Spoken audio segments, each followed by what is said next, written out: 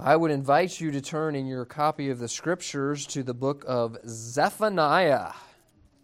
Zephaniah. That would be 495 if you're using one of the black Bibles that are provided.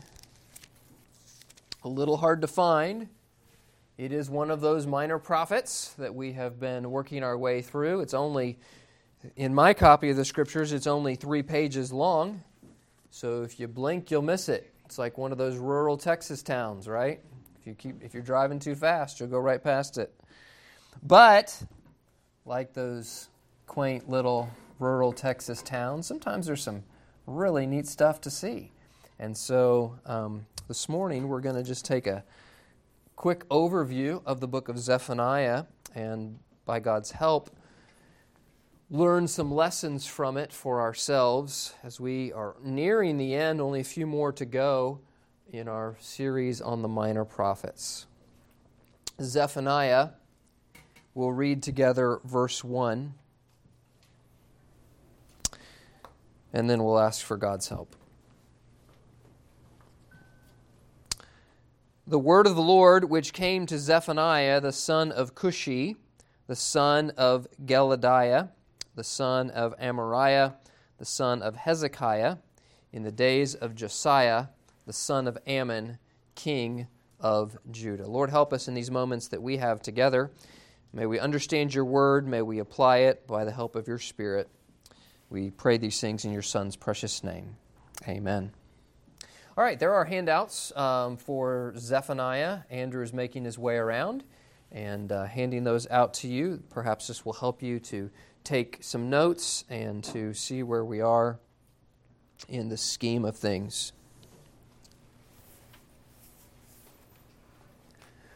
Christians, and frankly even non-Christians, have this little phrase that we like to use in American culture. The phrase is, all sin is equal. The funny thing about that phrase is, I nearly never hear it used as a phrase that points out the seriousness of one's own sin, right? I mean, almost never when someone says all sin is equal, do they mean my sin is just as profoundly terrible as the sin that I despise in others. That's like almost never what people mean when they say that. More generally, what people mean is, well, my sin isn't worse than anyone else's. It's generally used by people to belittle our own sin than to magnify the seriousness of it. In Zephaniah's day, God's people had been lulled into complacency, to assume that their sin was no big deal. They looked at the surrounding nations that were worthy of God's judgment, and make no mistake, the surrounding nations were indeed worthy of God's judgment.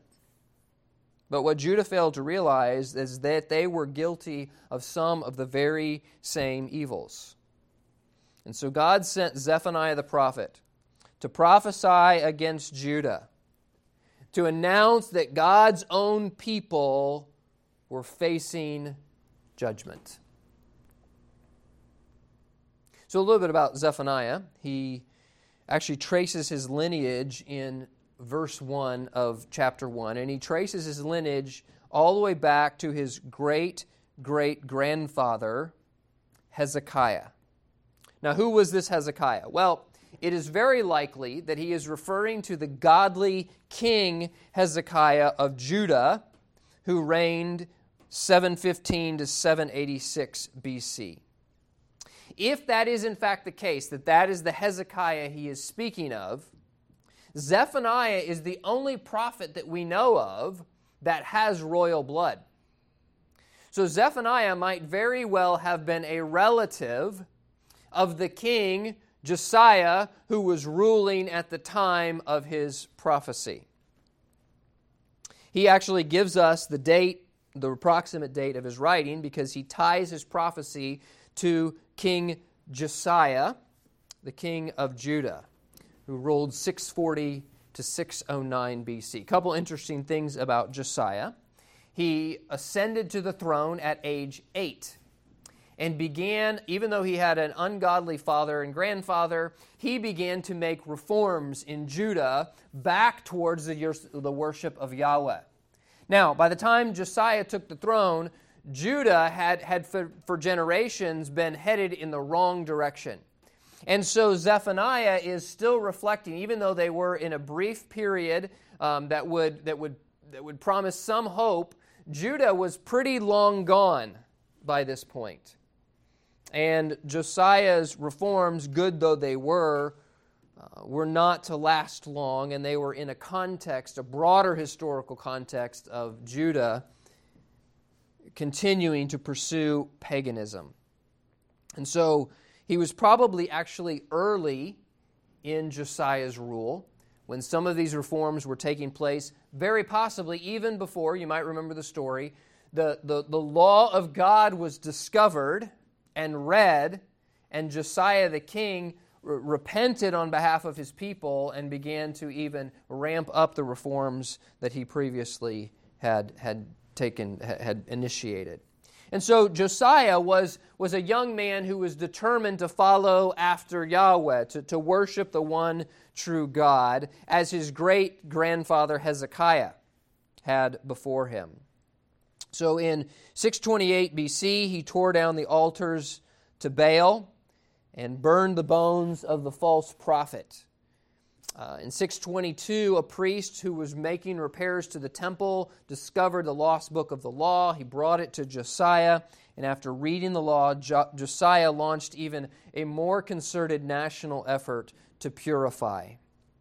And it was during this time, it was early in this time, that Zephaniah preached a message to the nation. You see, the king was making reforms. The leadership was headed in the right direction, but the people were still clinging to their idolatry. And we'll see this in pursuing chapters. Clearly, God's people were trying to serve two masters. They were 1 foot in idolatry and 1 foot in Yahwehism, had not fully decided to follow after God. And so Zephaniah decries the syncretic religious practices, the blending of two divergent religions to make a new one that suited their own needs.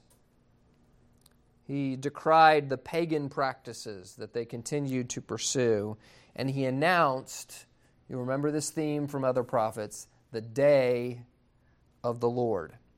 And so one of the themes that is throughout this book is that theme, the day of the Lord. Now, we've touched on this theme before because it comes up in several of the prophets, but let me just kind of remind you, the day of the Lord refers to a period of time when God unusually, clearly, powerfully, specifically works in the affairs of men to fulfill His promise.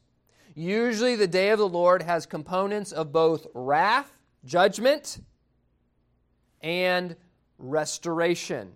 God's mercy, His loving kindness. Right? You remember that when we introduced the concept of the day of the Lord, we mentioned that the Hebrew day was thought of in terms of nighttime, what we would call nighttime, and then sunrise, right? So in our mind, sunrise starts the new day, like first thing in the morning. Remember we talked about this? When we say first thing in the morning, we're talking, 5, 6 o'clock, maybe for some of you 9:30.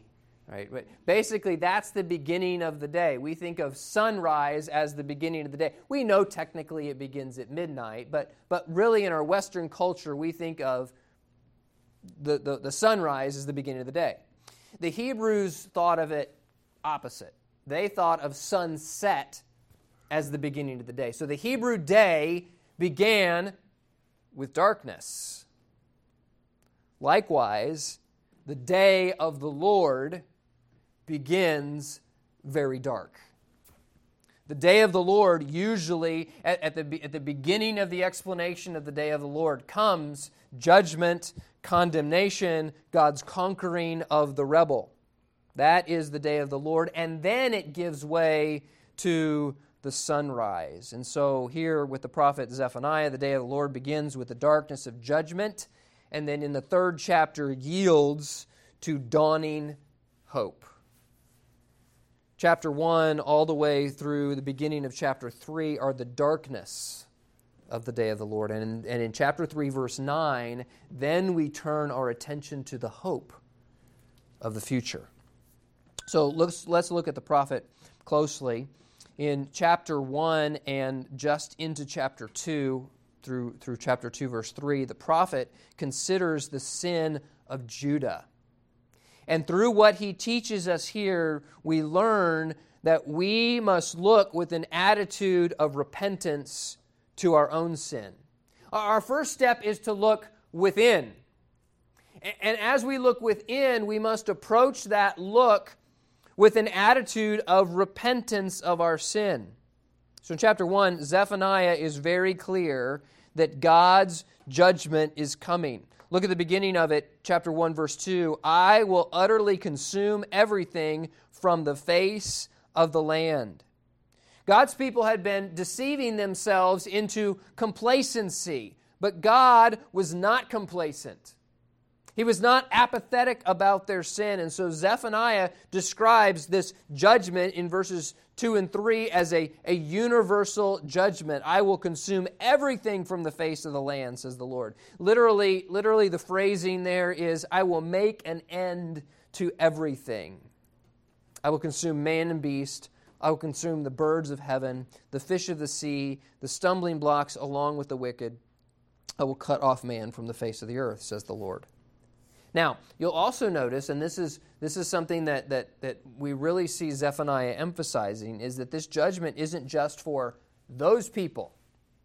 It isn't just for the others. It isn't just for the pagan nations. No, actually, in verse 4, it says that he will stretch out his hand against whom? Against Judah, right?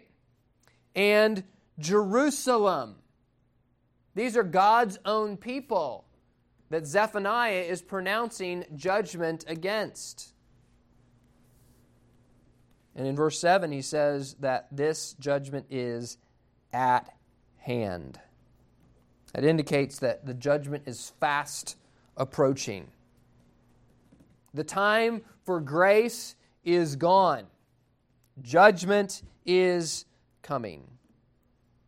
Now, I want you to look at verse 8. And you'll notice some things that may puzzle you. It shall be in the day of the Lord's sacrifice that I will punish the princes and the king's children and all such as are clothed with foreign apparel. Now, he's not simply saying they dress like people from another country. What he's talking about is the pagan ritual practice dress. He's referring to the fact that Israel had literally put on the clothing of the pagans. They wanted to mimic. In verse 9, he says, in that same day I will punish all those who leap over the thresholds. You say, what in the world is that all about?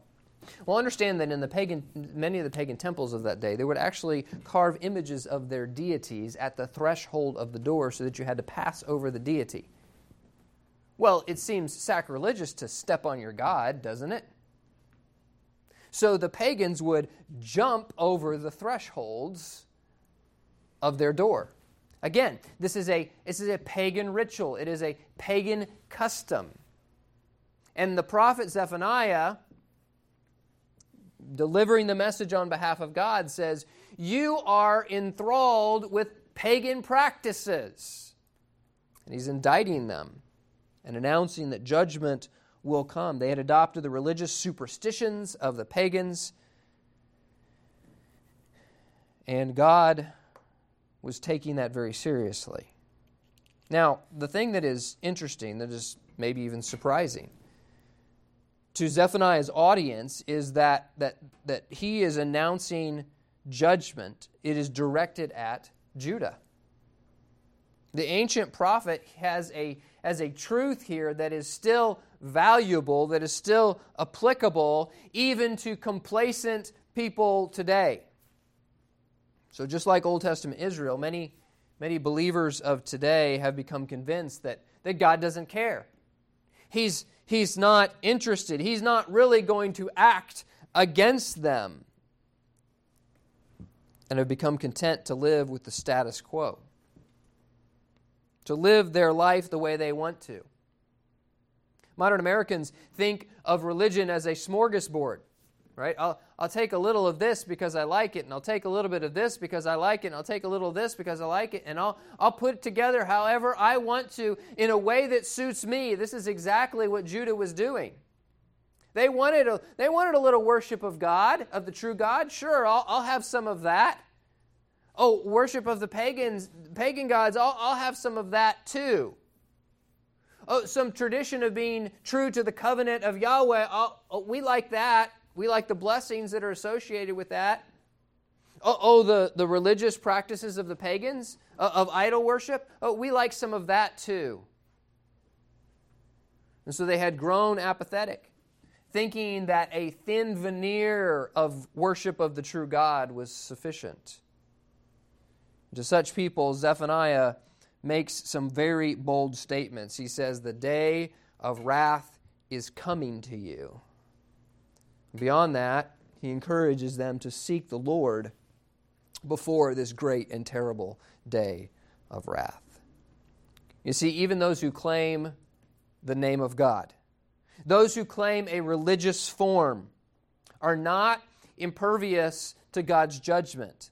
Religion, even if that religion is in the name of the one true God, religion amongst people who are rejecting Him while claiming His name, will be judged. Judah was shameless about this. They were not ashamed of their adherence to false gods. In chapter 2, verse 1, he says, "Gather yourselves together. Yes, gather together, O undesirable nation." Now, you may be using an English Standard Version which translates that word very well as, "O shameless nation." They were shameless in their loyalty to the cults of the nations around them.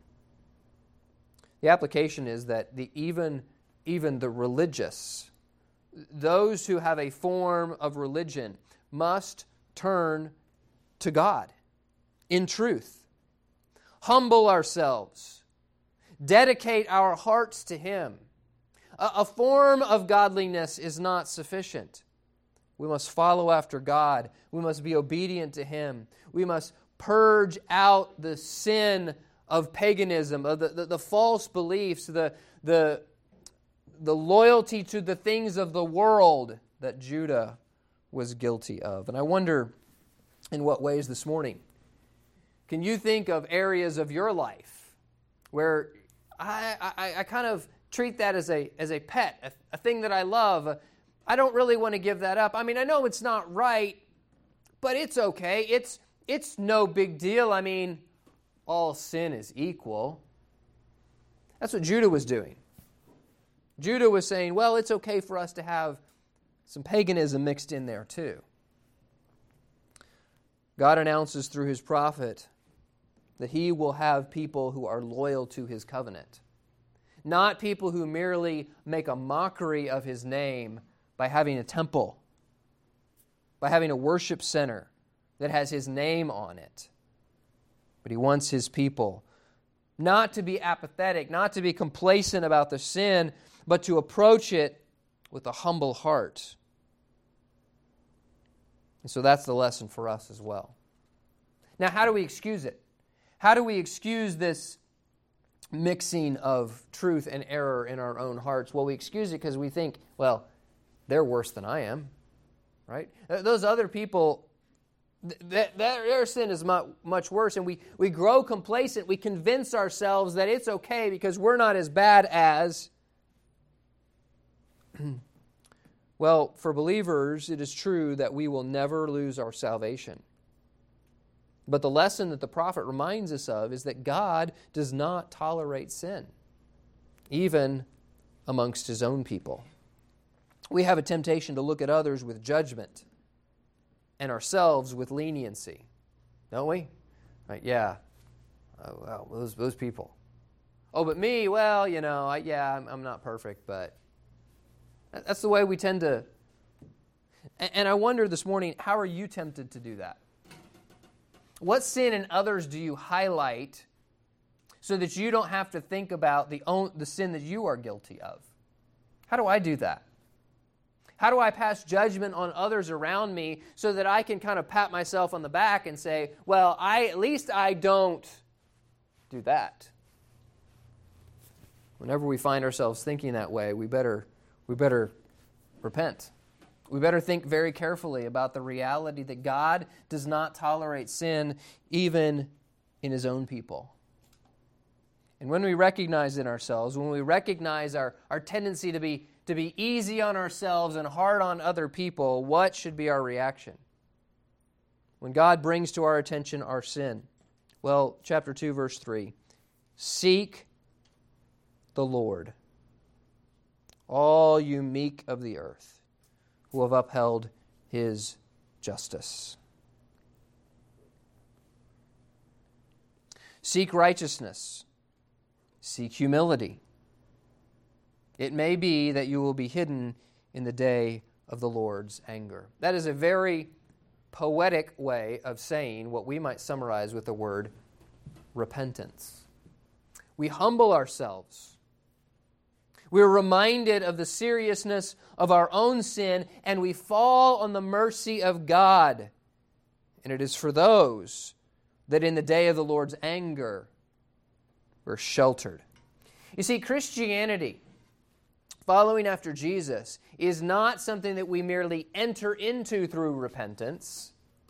Christianity is a lifestyle of repentance. It is a posture of continual repentance. You see, children of God, those who have trusted Christ, are not just people who have repented of their sin. They are people who are repenting of their sin. And I don't mean by that you have to get saved over and over and over again. What I'm saying by that is that we ought to live in the reality of what saved us in the first place. The recognition that we are sinners, that we are deserving of God's wrath. And where is the escape from that? The escape is not, I'm better than those that are around me. The escape is not, I'm not as bad as. The escape is in repentance, in humbling ourselves before God, in throwing ourselves on His mercy again and again and again. We must be in a posture of continual repentance. I wonder, how often do you recognize sin in your own heart and seek God's face? Turn to Him in repentance. Is this a part of your daily walk? Is this part of your quiet time? Is this part of your habit in fellowship with God? We must look within. That is the starting point. And we must do so with an attitude of repentance of our sin. So we must look within first. But there is the truth that we can observe and learn from what God does with others who rebel against Him, who refuse to repent. And so in chapter 2, beginning in verse 4, all the way down through the beginning of chapter 3, verse 8, the prophet considers now the sentence against the nations. And from this we learn that we must look around with an awareness of God's justice for sin. In chapter 2, verse 4 through 15, Zephaniah selects 4 nations, one from each point of the compass. And he describes in detail the judgment that God is going to bring for them. So watch it with me. Chapter 2, verses 4 through 7, Philistia from the west. Verses 8 through 11, Moab or Ammon to the east. Verse 12, Ethiopia to the south. Verses 13 through 15, Assyria to the north. So Zephaniah goes around the compass and articulates these nations as emblematic of those that surround Judah.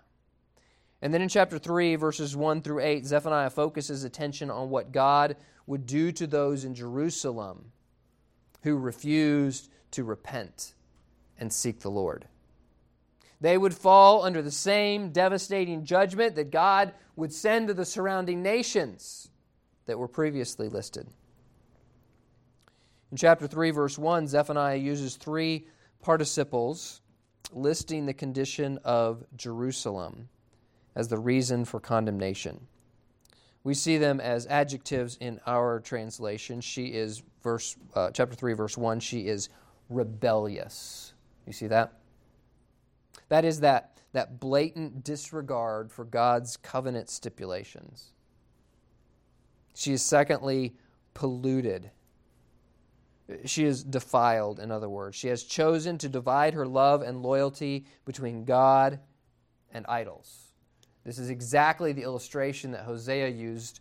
Brother Fisher preached from Hosea last week with this analogy. She's polluted. And then lastly, in chapter 3, verse 1, she is oppressing. This is demonstrated in the mistreatment of the poor. Others in the covenant community were being disregarded, were being treated. Those helpless in her midst were not being cared for. And so there's kind of a summary indictment in chapter 3, verse 2. She has not obeyed his voice. She has not received correction. She has not trusted in the Lord. She has not drawn near to her God. Judah had been warned, and they continue to stiffen their neck. And so God, through his prophet Zephaniah, is pointing out that God's judgment upon the world will come, and that his own people, Judah, were not impervious to that. God's specific intention was to demonstrate his wrath through judging the nations, and it was supposed to produce repentance. Right? Chapter 3, verse 6, I've cut off the nations, their fortresses are devastated, I have made their streets desolate, with none passing by, their cities are destroyed, there's no one, no inhabitant. I say, surely you will fear me. You will receive instruction. Right? God says, I judge the nations around you. I've destroyed some of them. Surely you will look to that and you will take a lesson from it, so that your dwelling will not be cut off, despite everything for which I have punished her. But, what do? Verse 7, but they rose early. Eagerly is the idea. They eagerly went about corrupt deeds. God says through his prophet, I gave you warning, Judah. In fact, I even illustrated my wrath to the nations around you. And what do? You continue to pursue corrupt deeds. And so now God addresses his people. He judged the other nations in order to teach them his ways, to bring about repentance. But instead of repenting, they continue to rise up against God. Now, he says here, he will gather them together for judgment. So, just kind of a note, the gathering that is in view here is in part fulfilled in 586 BC with the Babylonian destruction of Jerusalem.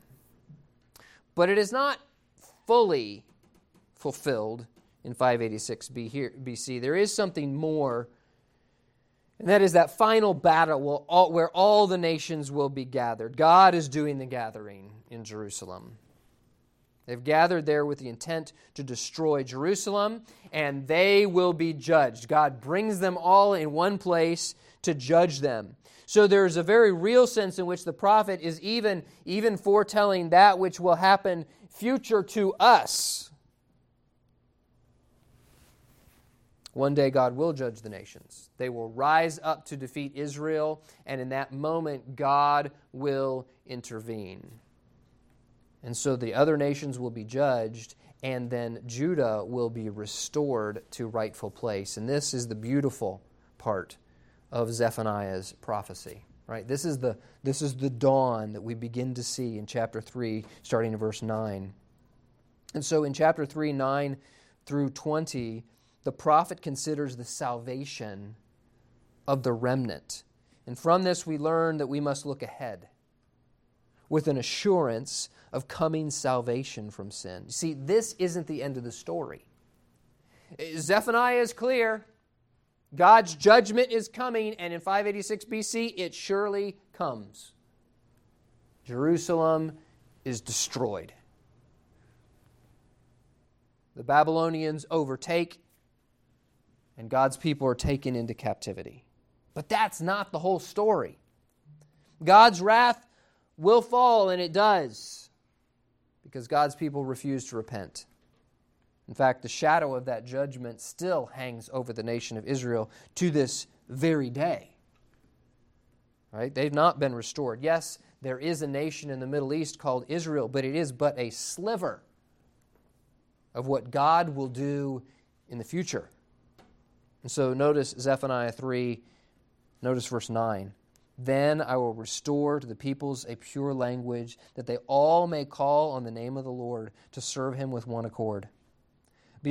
From beyond the rivers of Ethiopia, my worshippers, the daughter of my dispersed ones, shall bring my offering. In that day you shall not be shamed for any of your deeds. Remember the contrast in chapter 2?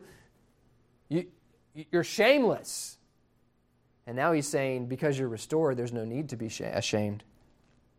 You will no longer be haughty in my mountains. Remember, he called on them to repent, and they would not repent. They would not humble themselves, and so he has to judge them. But in that day, they will be humbled. Verse 12, I will leave in your midst a meek and humble people, and they shall trust in the name of the Lord. In that day, God is going to purify. He's going to preserve a people to himself. And so complete, so thorough will be their cleansing that this nation will not be undesirable. They will not be shameless as in Zephaniah's day. Their shame will be removed. Their sin will be forgiven. They will be restored with their God. This nation that had refused to obey the Lord will now submit themselves. They will be rid of their pride, their arrogance. They will be meek and they will be humble, we're told. And so there will be a great transformation. God will once again restore his people. You see, he will not utterly destroy them. God still has a plan for his people Israel. And he will restore them one day. And that is a day to which we look. But as we think about what is happening here with the forward-looking aspect of this prophecy, we're reminded about something far greater, and that is the character of God. God had promised that he would make a great nation, one that would last forever, a throne that would be eternal. He would make of Abraham a seed that would last forever, and God still intends to keep his promises. In spite of the rebellion of his people, in spite of the need for judgment, God will still do a wonderful thing. He will make his people once again right with him. And doesn't that remind us of God's mercy, his long-suffering, and most of all, his will to do what is right? God will do what is right. When it is judgment, it is righteous judgment. When it is restoration, it is beautiful and long-suffering restoration. And doesn't this, for us, sound notes of the gospel? When we're reminded about these truths about God, we're reminded that it is his mercy that drew us to him, that sent Christ as the provision for our sin. You see, we all deserve to be under the wrath of God, and when we consider the holiness of God and the just judgment of God, we should fear, because you and I this morning are worthy of that judgment. Oh, but Jesus Christ, the eternal Son of God, came from heaven to earth. He lived a perfect life that you and I cannot live. And then He suffered. Do you realize that He suffered the punishment that you and I deserve when He hung on that cross? In fact, He suffered the punishment of death itself, the ultimate consequence of sin. But it didn't conquer Him. He rose again the third day, and when He rose again, He signified the fact that He has the authority to offer forgiveness of sin to all who will come to Him in faith and repentance. Ah, there it is, repentance. And that is what the prophet calls his people to. And if we are to be God's people in right relationship with God, it is not because, pat ourselves on the back, we're better than all the surrounding people. It is only through the door of faith and repentance. And so I would ask you this morning, has there ever been a day when you have repented of your sin, abandoned your own way, and depended on Jesus Christ alone for salvation? If you've never done that, whether you're here this morning or whether you're watching us online, we would love the opportunity to answer any questions about how you can know that your sins are forgiven and you're in right relationship with God. And then, as we said earlier, how do we live that out? It is through ongoing repentance. The reality that we are hopeless and helpless apart from Christ. That we have no claim of worthiness that we can bring before a holy, righteous God who judges sin. No, where we find our hope is in throwing ourselves on His mercy. Only because of the provision of Jesus Christ can we know this assurance this morning. And so there is hope. It seems like every one of the prophets are kind of like that, right? Oh, it's dark, it's bad, it's judgment. Oh, but God's still up to something. And in the last part of Zephaniah, from about chapter 3, verse 6, verse 8, it's actually a beautiful story of what God is intending to do. Few, if any, of Zephaniah's generation would live to see the restoration from Babylon. None of them would live to see the transformation from the nation that was in rebellion against Him to a spiritual nation that is described here. But in the resurrection, all of God's people will see the fulfillment of His promises, the promises that God repeats here. God always does what is right. Father, we thank You for Your word. We're thankful for Your mercy. And Lord, we are remiss because we often fail to think about the judgment that we deserve and the grace that is found in Christ. Help us even this morning as we think about Your people. We pray that You would help us to reflect on Your goodness, Your justice, but Your mercy and grace as well. I'm going to give you a moment to remain